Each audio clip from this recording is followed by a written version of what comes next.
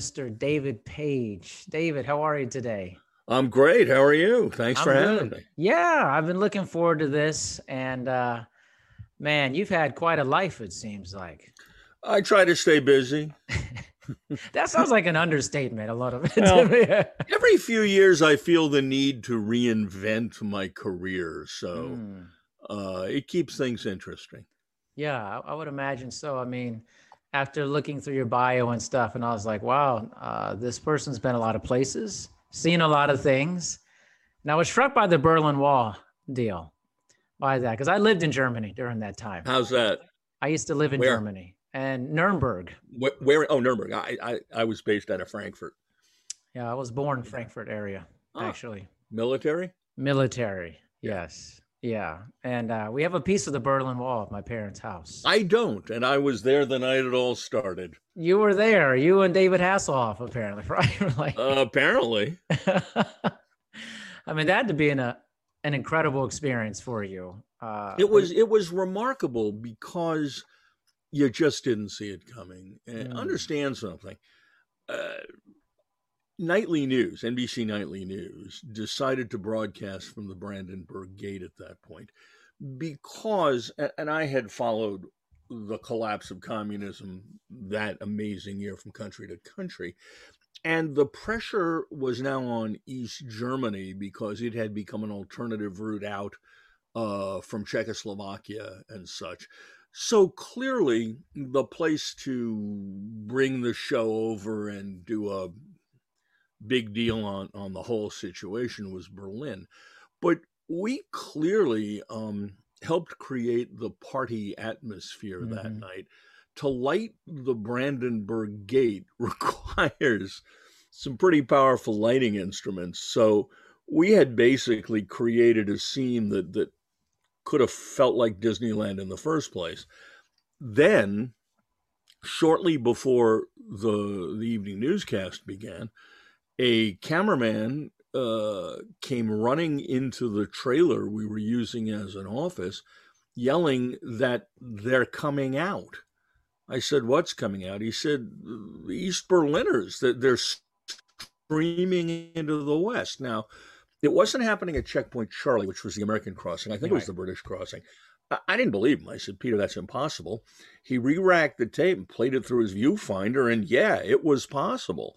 It tracked back to a relatively innocuous statement that an East German government representative had made in a news conference earlier that day about people are free to leave, which is the sort of, yes, we're democratic thing that you heard from East Berlin all the time. Right. This time it was a bit different. Wow. I mean, that's amazing. And then somehow food has been a part of all of these adventures. It seems like when I moved, I had not considered living internationally. I was a typical American, and then I got a phone call from at my NBC desk in Chicago, and somebody on the other end said, "Do you have any interest in moving to London?" And I thought, "Oh, that'd be cool." At which point they said, "Okay, you're one of two candidates." I'm thinking, "Don't tell me that. Tell me when you decide." Anyway, after an agonizing couple of weeks, I got the gig. I moved to London. And from there to Frankfurt, and from there to Budapest, and began to experience all sorts of countries and cultures I had never really thought about visiting. I was, as I look back on it, as landlocked an American as you can get, real proud that I'd been all across this country, but the idea of visiting other countries just wasn't a reality. Now I'm over there, I'm going from country to country about which I've known nothing in the past. And it becomes apparent that the gateway to a society is its food, both in an understanding of its locale, its history, people eating what is grown in a particular area. And also, let's face it, food, sitting down to eat together, is the great social lubricant. Yeah. It's a wonderful thing that we as human beings have done for millennia. Um, and I got to do that. Although I'll tell you a funny story. First time I was in Vienna, I said to the locals who we would have help us out on each trip, the same group of guys. And I said, "Hey, I've never been to Vienna before, so when we're done with this story, would you take me where you guys go to eat?" Yeah. And I'm thinking going to get schnitzel or something. They took me to an American barbecue joint. Yeah. It's funny. I've experienced that too, in a sense. I was opening a fitness club in Malaysia many years ago, and I'd never been there. And I said, "Oh, we should go to, get some really great Malaysian food." It's a very eclectic society. And they wanted to go to like Papa John's, and they wanted to go to like Johnny Rocket. I'm like, why would you eat this? Like, why do you want this? Well, like, it's American food. Look at that. American food. Yeah. Well, and it's interesting because so many of our foods, well, some of our foods, especially pizza, are being sent back to the rest of the world after being Americanized and are seen in other countries as American food. The pizza folks stream to American pizza chains internationally, Right. but not for Italian pizza. It's for American pizza. Wow, that's incredible. I mean, and I read that you were eating some interesting food before meeting Yasser Arafat, I believe. Oh, we were at the time the PLO was still considered a terrorist organization. We were trying to interview Arafat. Yeah. There's a bunch of ritual you have to go through before he sits down and talks. You have to have a meal, and you never know when it's going to happen. So he calls us. I don't know. We were called at like 2 or 3 in the morning. Ended up at a long table with him at one end, and my crew and correspondent and a number of his hangers-on around the table. And that was back in the day when you did not say the word Israel in front of anyone from the PLO. Yeah. The closest they would come to acknowledging Israel's existence was to refer to the Zionist entity. We all had 2 passports, one for all over the world and the other one just for Israel. Because if you use your main passport and it got stamped in or out of Israel, it was not going to be worth anything in most of the rest of the Arab world. Anyway, we're sitting at the table, and there's a basket of fruit in the middle of the table, and our sound man suddenly, and everyone's talking, it's a pleasant meal. Our sound man suddenly reaches out, grabs something out of the fruit basket, and exults, "Oh, look, blood oranges. I haven't had one of those since I was in Israel." Oh. The entire table comes to a halt, kind of like the old commercials for that brokerage house. There was, I don't know, maybe 2 or 3 seconds of complete silence. And then everyone continued talking as if that had never happened. Right. Was that a surreal situation to be in? It was a little bizarre. Well, no, it's a little bizarre, but there are things when you're carrying the credentials of a major American news organization, you get access to an awful lot of things. I mean, Arafat would talk to the Western media when it was in his interests to talk to the Western media. We knew that. So yes, the first time you do something like that, you kind of go, "I can't believe this is happening." But from that point on, it's doing your job. Yeah, I would imagine. If you're doing it regularly, you're going to start becomes, you can get used to a lot of things. Yeah, well, you don't want to get jaded. Yeah. Because then you start to look at things from this rather superior point of view. You don't want to do that. Yeah. But it is, something you would do on a regular basis. Sure. Definitely. So talking about food, writing about food, producing shows about food, where did that come from? Has that been something you'd always loved? It was complete happenstance. No, really? Yeah. I mean, look, I've always liked to eat. moving internationally really whet my appetite, to make a terrible pun, of interest in different kinds of foods and the quality of foods and how food is made and presented. But I had no particular intention of getting into food journalism. When I came back to the States, I was a show producer for NBC News, then ABC News. Then I left and eventually attempted to go out on my own as a production company. And a production company can either be what mine eventually turned into, which is a bricks and mortar operation with dozens of employees, or it can be what it was when I initially declared myself a production company, which is a guy with a cell phone with a recorded message that says, "You've reached Page Productions." I pitched shows for quite a while, got nowhere, was concerned about starving, speaking of food. Right. And I called a friend of mine, Al Roker, who is a main character on the Today Show. Back earlier, he had been on my show, The Weekend Today Show, before he had moved up to the main show. And he also had a production company. I called him up. I said, "Hey, Al, you got any work?" And he said, "Yeah, I'm doing a lot of stuff for the Food Network. You want to take some of it on?" So I did. And eventually he was subcontracting hour-long programs to me, including one on the history of diners. When I eventually moved on, in the realization that to make a success of my company, I was going to have to sell directly, I started pitching the Food Network a lot. And they started saying no consistently. Yeah. I couldn't get them interested in anything until one day I was on the phone with the executive whose life I kept ruining by calling. And out of frustration, she finally said to me, "Don't you have anything else about diners?" And I said, "Oh, yeah, I've been developing this show called Diners, Drive-Ins, and Dives." Told her a little about it. And she said, that sounds interesting. It was late on a Thursday or a Friday. She said, "We have a development meeting on Tuesday. Get me a write-up on Monday." I hung up the phone, and now I had a problem because, no, I had not been developing anything called Diners, Drive-Ins, and Dives. I had just created the title, pulled it out of thin air or a body part, depending upon how you want to picture the situation.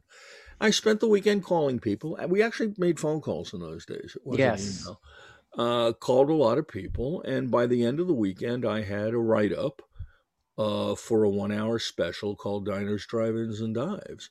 Much to my surprise, not that long after, they picked it up. And that was the real beginning of me as a food journalist. Wow, that was the start. That show, unbelievable. The Need to Eat. The Need to Eat. And, it's such a popular show that so many people have watched the incredible amount of seasons. And how did one Mr. Guy Fieri become associated with this show? Well, when they said, "Let's do a special," I said, "Okay, you want me to suggest some hosts?" And they said, "No, we got the guy we want you to use. His name is Guy Fieri. He just won the Food Network Star Contest, and we're trying to get him established in primetime." So I said, okay, and I went, and I'd never heard of the Food Network Star Contest. I had no idea who Guy Fieri was. I went to my computer and I Googled Guy Fieri, and I pretty much had a heart attack. Here's this spiky-haired guy in short pants and flip-flops, and I thought to myself, I'm screwed. No. Because I hadn't seen his work. Now, it quickly became apparent to me when we started talking, and more so when we started shooting, that while Guy was incredibly green and had a ton to learn, he was able to soak it up like a sponge. And he was probably the most naturally talented TV performer I've ever come across. He was born with it. But no, I didn't ask for Guy. I didn't know who he was. And when I first saw him, I thought, this is a terrible idea. It's funny, these stories behind the scenes of something that's Yeah, popular, like everybody associates, oh, you just hear, hey, everybody, welcome to Diners, Drive-Ins, and Dives. You're like, oh, that voice, the sound, the hair. And you think, oh, it's this is bad idea. You're thinking. things happen. Who knows? William Goldman, who won 2 Oscars screenwriting in Hollywood, he did Butch Cassidy and the Sundance Kid, which Yeah. was his favorite, and he did All the President's Men, which, despite the Oscar, he says they changed the script on. Anyway, he's a legendary Hollywood scriptwriter, or was. He's passed away. He script doctor on a bunch of stuff. His rule of Hollywood, in terms of whether or not something is going to succeed, why people greenlight something, why something doesn't or does do well. Goldman's rule is, and I quote, no one knows anything. It's pretty simple. Yeah. I mean, well, when did you know like that show had some real legs to stand on? Well, after the second, the special did well, Yeah. and then the production companies, the big boys, that Hmm. they had commissioned to present pitches for a real primetime show for Guy. I mean, I was You were filling just time and taking up space. Yeah. keeping him on the air a bit. The pitches from those big production companies came in, and the network didn't like them. So they kind of were between a rock and a hard place. They had a talent they wanted to maximize. This was back in the day when the Food Network actually believed that the Food Network star competition would generate a new generation Sure. of stars. Guy is still the only one who's made it, but Yeah. they really needed to keep his face on the air, they thought. So, out of desperation, they commissioned a short first season of Diners. After the first 2 episodes did remarkably well, one of the executives said to me, "Look, this is great, but understand there aren't enough restaurants in America for this to have legs. So, if we're lucky, we'll get a second season. If we're really lucky, we'll get a third." Well, I did the first 11 seasons. They're now in season 30 something. So I refer you back to Goldman's rule. Not enough restaurants. I mean, there's a ton of restaurants. I mean, it's unbelievable. Yeah, I think, look, when it first began, I think there was a tendency, and I was involved in this too, to think of the title too specifically, to think that if there wasn't an actual diner Right. in each show, we were failing to fulfill our mandate, when in fact the audience understood that it was an umbrella title, that what Right. it meant was we're going to take you to legitimate, authentic, mostly mom and pop run joints where you're going to meet some good people and see some good food. I think the audience caught on to that before we Yeah. did. Yeah. And I think, what's interesting is it's one of those shows like you can just play it nonstop. It just keeps going. It was kind Yeah. of the original binging in some ways of shows. You could just Yeah. constantly play show to show to show, take you from city to city. And I wonder, like, how did you come up with where you would go actually? Well, 2 ways. Number one, understand that everything in television, in the final analysis, is a budgetary choice. Mm. Okay. So one of the constraints of how we shot the show was we needed, in every instance, to shoot in a geographic location Right. that gave us access, if possible, to more than one state, and certainly to more than one city, so that as we stockpiled these things and we would shoot 4 segments at a time, we had enough diversity to checkerboard over the season and be a little bit of everywhere. Right off the bat, that was one of the defining rules of where we could go. Secondarily, it's just footwork. It's a matter of, once you've figured out where you want to go, calling, yes, the telephone, anybody in that town with an expertise in food, the food reporters for the local paper. Back then, there were local papers. Right. The food writer for the local magazine, or the critic on the radio station. and Googling anything that had ever been written about the restaurants in question. Once a restaurant seemed possible, then it was time for several extremely detailed interviews with them about how they make what they make and why they do what they do. And in that interview also was an opportunity to assess the TV personality of the chef. Right. If the chef wasn't going to have some kind of life, it doesn't have to be humorous, but it's got to be an engaged, passionate person, or TV doesn't work. In its most basic definition, TV is friendly voyeurism. Yeah. It's the opportunity to jump into the screen and hang out with someone you like hanging out with, which is Guy. But whoever he's hanging out with has to be part of that crowd too. So we would work backwards from there, and our standards were extraordinarily high. I mean, I live on a tourist island on the Jersey Shore with a restaurant extremely well known for their pancakes.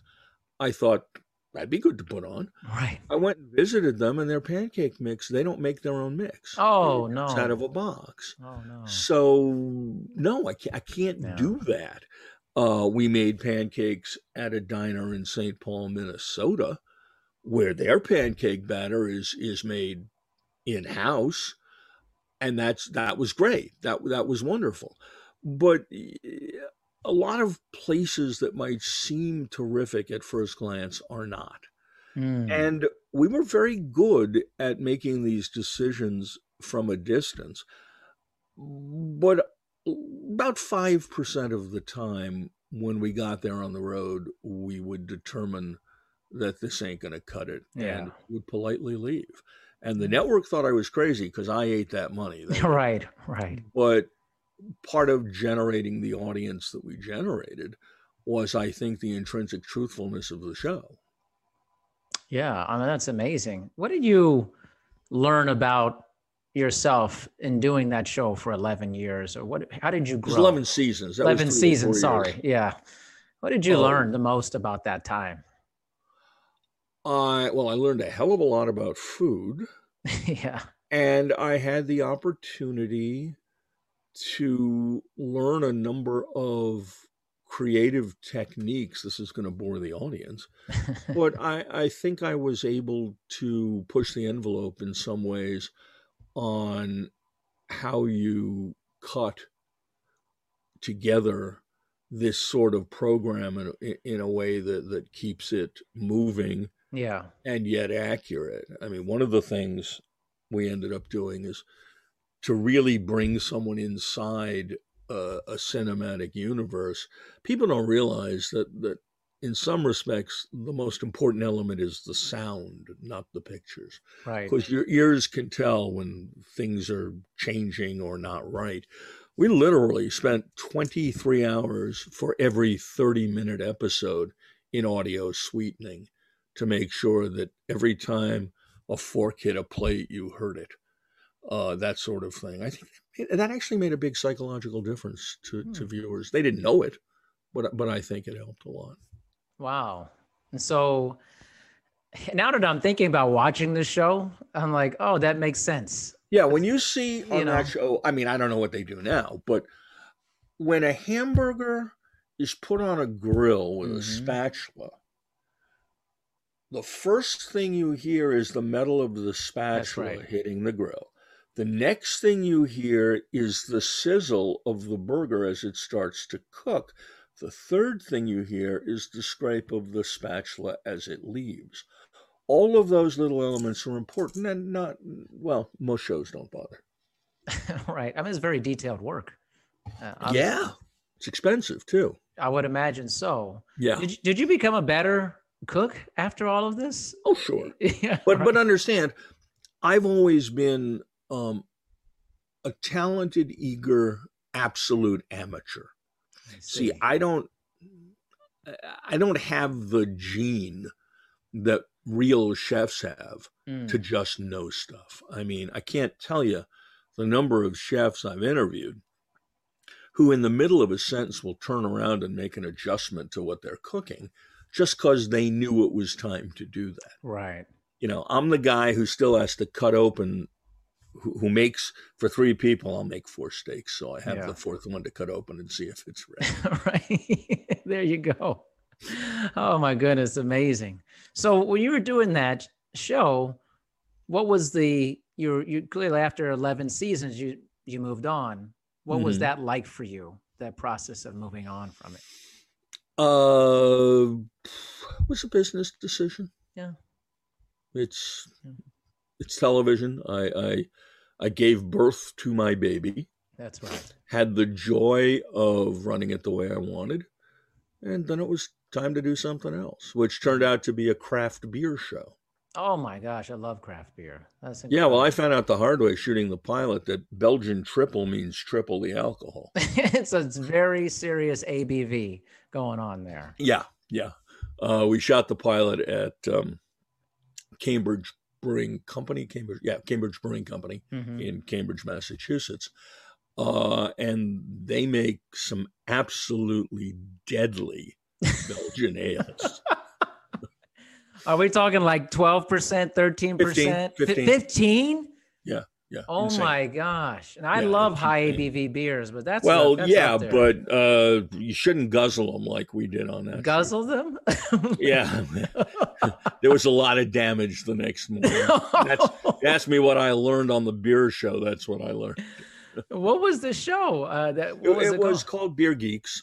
Beer Geeks. It starred Michael Ferguson, one of the most important brewmasters in the craft brew world, who's an incredible talent. And we did 26 or 27 episodes where in each show we would go to a particular brewery. In the first 2 acts, we would make 1 or more beers. In the 3rd act, we would cook with beer at a restaurant that was one of their customers.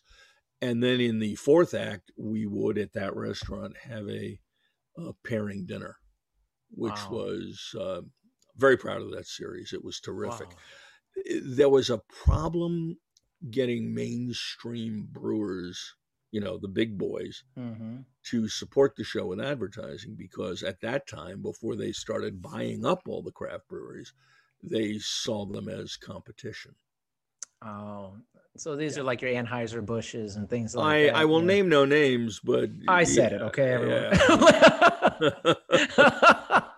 And by the way, one thing people don't realize, the big boys, like let's use Anheuser-Busch as an example, have on staff and produce some of the technically finest brewers in the world. The ability that those guys have to produce, let's say, basic Budweiser, right, at multiple locations across the United States in incredible volumes and maintain identical taste and quality is amazing. And a number of those guys, when you go to big name craft breweries, like I think we were at Stone and their chief brewer had come from Anheuser-Busch. I mean, it ain't easy.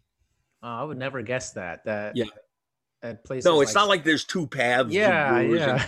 Here's the crafty guys on this side. No. Brewing is a science. I mean, it's also an art, obviously. I mean, we spent time at New Belgium in Denver, where their chief taster, she was amazing. And she would mix different aging barrels together to create a beer.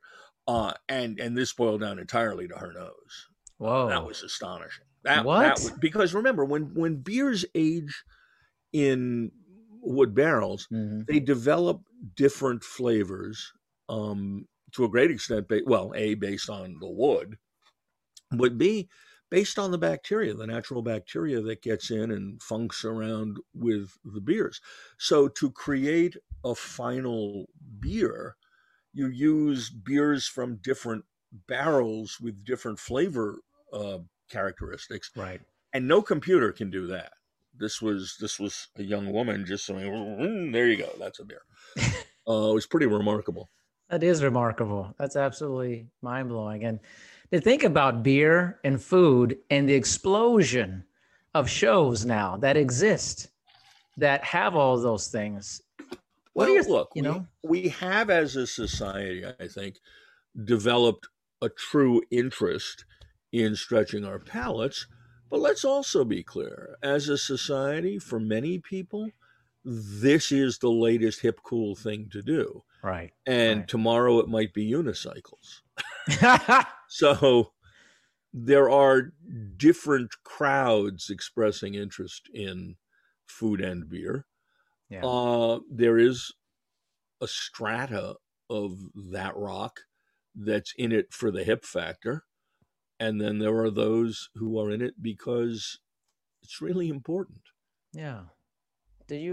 Is there a percentage of that, or did you No, I'm not see going to go just, there. no? They said, to quote Chevy Chase on the initial season of SNL when he was playing President Ford, they said there would be no math. I like that. Well, so this all seems like it vaults into food Americana here. Yes. And tell me a little bit about the book and why'd you write it? What is this, a culmination of your experiences? Well, you got to understand every TV producer wants to write a book. Mm, Producing television, the writing that you do, and it's very hard to do this. People don't give it the respect it deserves, but you're writing to be invisible.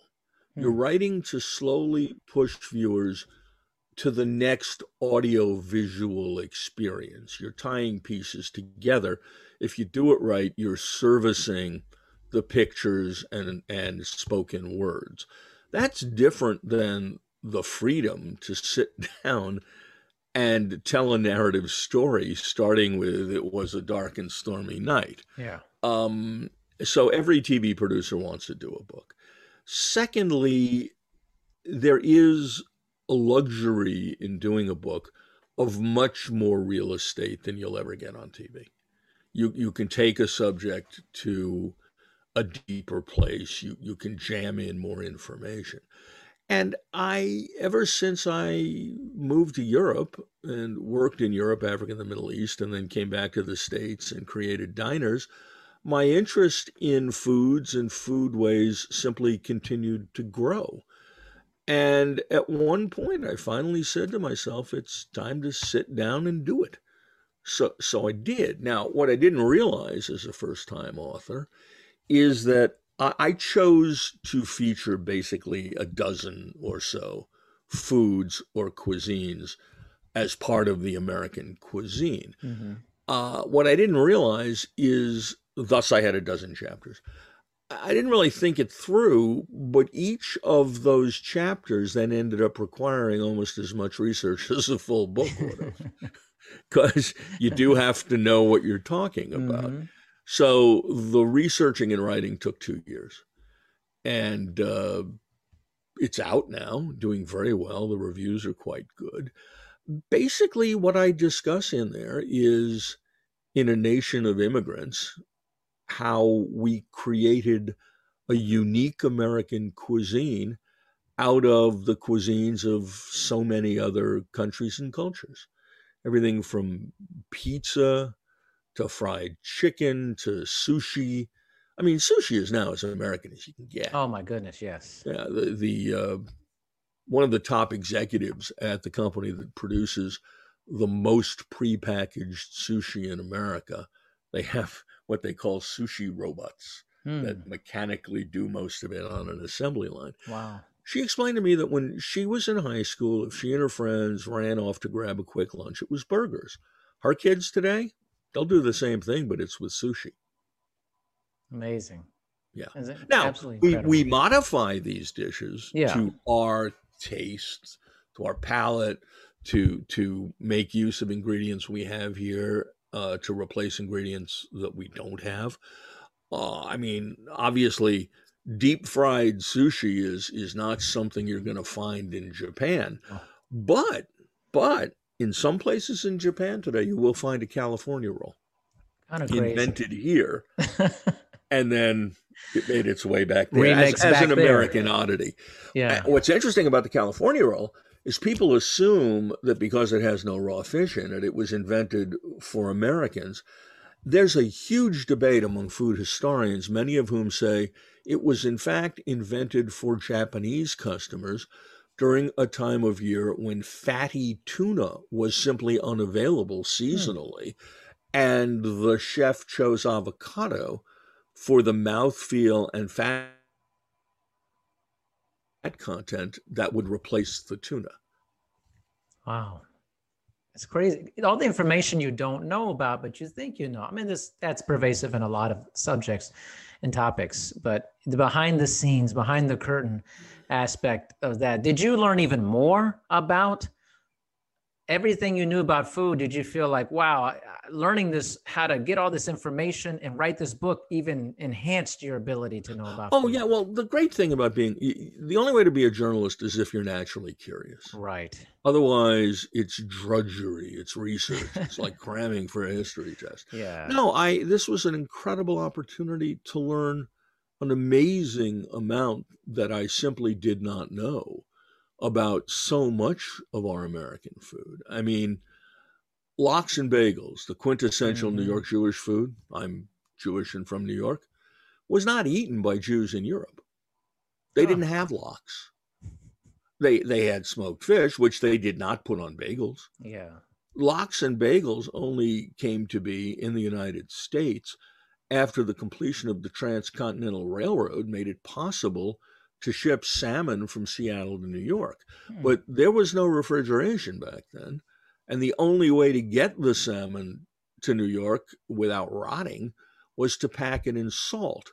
Well, salt brine salmon is lox. That's where lox came from. And, somebody said, hey, let's put it on a bagel. And then a guy in upstate New York failed in an attempt to recreate French Neufchâtel cheese. And what he came up with was called cream cheese, which was perfect to cut the saltiness of the lox. There you go. The world's perfect sandwich was born again by a series of random events. Does it feel like that's how a lot of things come to be? Yeah, Sure, of course. And so, look, so much of food is born of necessity. Chicken wings were never the preferred part of a chicken, but if you were poor and African American or white in the South, but the poverty more often affected African American families. And on a Sunday, the preacher came, because the preacher in the South would go from family to family after service every Sunday on a rotating basis. And when the preacher came over, you would serve a chicken, which was called the preacher bird. Well, he got the first piece. Mom and Dad got the next. By the time I got down the table to the kids, it was wings and feet. Yeah. Amazing. Yeah. The history of our food and all things. It's. You know where fried chicken came from? Where did it come from? Well, you tell me. I don't know where it came from. Honestly, okay. I feel like it's a Southern thing, but I don't know. Well, it's a combination of the foodways of Scottish immigrants. Come on. And enslaved Africans who did have some history of frying in Africa, but more to the point, implemented their preferred taste profile. Scottish immigrants? Yeah, I mean, who would know that? Who would know that? Well, I didn't know it before I started to research the book. But yeah, Scottish immigrants. I mean, I'm not sure a lot of people would know that information. Yeah, I mean, it's sort of a hidden fact. I would fried chicken in Scotland. Now, hey, listen, they like haggis. That's true. Which, by the way, is damn good. It is good, actually. If done the right way, it's very good. Well, but again, we're back to food of the poor. Virtually every culture has some food very high in fat and calories, and usually made inside an internal piece like of the animal. Or something, yeah. Like in Jewish Eastern European tradition, we have something called kishka, which is fat and grain in stuffed derma. What's derma? I think it may be stomach. Anyway, these were all ways to provide affordable energy to poor people in the morning as they were going to go out and work the fields. Yeah. And again, so much of what we eat came from poverty. I mean, you pay $60 for a lobster today in a restaurant, but when the explorers and settlers came over here and saw lobsters, they had no idea what to do with them. Yeah. And it was Native American culture that stepped in, and the Native Americans taught them to wrap the lobsters in seaweed and throw them on a fire, That's amazing. which is today something you see in the continued existence of the New England clam bake. Yeah. I think of something like Scrapple, like, Oh, Scrapple's a perfect example. right? It's a great Scrapple, example of that. we're squeamish in this country Yeah. about offal, the interior organs of animals, which have long been a standard part of virtually every culture's diet, because when you have no money, you don't throw anything out. It's fascinating. I was taken to a huge Chinese food court in Queens, a borough of New Mm-hmm. York, by a couple of Chinese immigrant students. And this was before COVID, this massive food hall, every stand in it was selling food intended for Chinese, not Anglo Americans, Right. because we're finally at the point where there's enough of a Chinese population in the United States from recent immigration that you can actually have a business with the target clientele being Chinese, as opposed to Americans who want beef and broccoli and General Chow's chicken. Yeah. The food sold, and there's nothing wrong with either of No, those, as yeah. part of Chinese American cuisine, which is a different cuisine than you'll find in True. China. It was created here. But this hall was filled with food as served and eaten in China. Mm. And it was just terrific. And some of it was familiar, hand-pulled noodles, dumplings, even a fascinating breakfast crepe in which two crepes sandwich a crunchy piece of crepe. Phenomenal. But also, in many instances, offal. Hmm. I had what's called dry pot, which is a very spicy concoction of various ingredients that you pick, like you're at Chipotle. Only here you're picking from artery and gizzard and duck blood and tripe Mm. and tendon and other things that are obviously less extreme to the American palate. But I got to tell you, it was fantastic. I mean, I wish I Really? didn't know the duck blood was blood, Right. but it tasted sort of like a metallic liverwurst. And Huh. I'm one of the 4 people in America who likes liverwurst. So, 4 people. but the Yeah. point is, I don't know how much of that authentic food. I Mm. just used a word I hate to use. You don't like Authentic. authentic? You don't. Authentic's a bad word. It's a bad. It implies that there's real food and unreal food, Oh, I and see. even in China, as in any country, the cuisine continues to develop. I mean, Right. one of the most popular dishes in China today is scrambled eggs and tomatoes. Oh my, really? Yeah, every cuisine continues to change. The point I was making inarticulately, though, was I don't know how far Americans will go in adopting some of the more seemingly extreme Chinese dishes. Although there's a whole movement called Chinese 2.0, Hmm. in which young chefs are trying to do more with ingredients and meals as served today in China, and are also in some cases trying to channel the soul of that and those flavors in a way that is perhaps more palatable for many Americans. Although there's a restaurant in the book that's across the street from the University of Indiana in Bloomington, which has 2 menus, has an American Chinese menu and a Chinese menu. Ah. And because there's a lot of Chinese immigrant students at Indiana. Hmm. And the owner, who comes from, I don't know if it's Hong Kong or the mainland. I had a brain meltdown. He says, some of the Americans, they'll try what's on Yeah. the Chinese menu, And if they don't want to, I've got beef and broccoli. Yeah, there you go. Wow. So does this change your how you look at food after all this time, how you approach it? It has re-emphasized to me my core belief, which is don't go into a chain restaurant. Oh my, I'm with Please you. don't go in and let them put some plastic reheatable Oof. stuff in a microwave. It has reinforced my belief that the best food is honest food made fresh by someone who gives a damn. The giving a damn part is incredibly important. There's a reason this is called the service industry. Hmm. Successful restaurateurs are people who really want to make customers happy. And a bunch of them got wiped out during the pandemic. Yeah. So, which is a shame. Uh, those are the places I want to eat. Yeah. Yeah. It's interesting that you said, like no chain restaurants. I'm like, man, I've been saying that for years. Like we don't, Now, well, let you me know, be clear.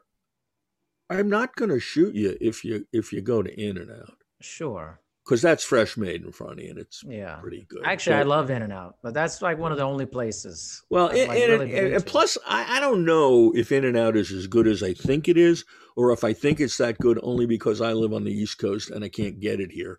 So Right. when I go to the West Coast, my friends and I end up late at night sitting on the hood of the car jamming double doubles Double animal double. style into our Yeah. faces. So and you can't even take look. It's fresh beef. I know that. You can't taste the beef by the time you get that thing in your mouth. And the French fries too. They're not as like Oh, they're it's way different than amazing. other French fries, you know? Yeah, They're way different. there's something about it. Now. Is it like Coors beer that when you can get it in the East, it's not special anymore? I don't know. I just remember when I was in college in Oklahoma that it was a really big deal to my friends for me to smuggle a 6-pack of Coors back East. Really? Oh, yeah. You couldn't get Coors. And I don't like Coors.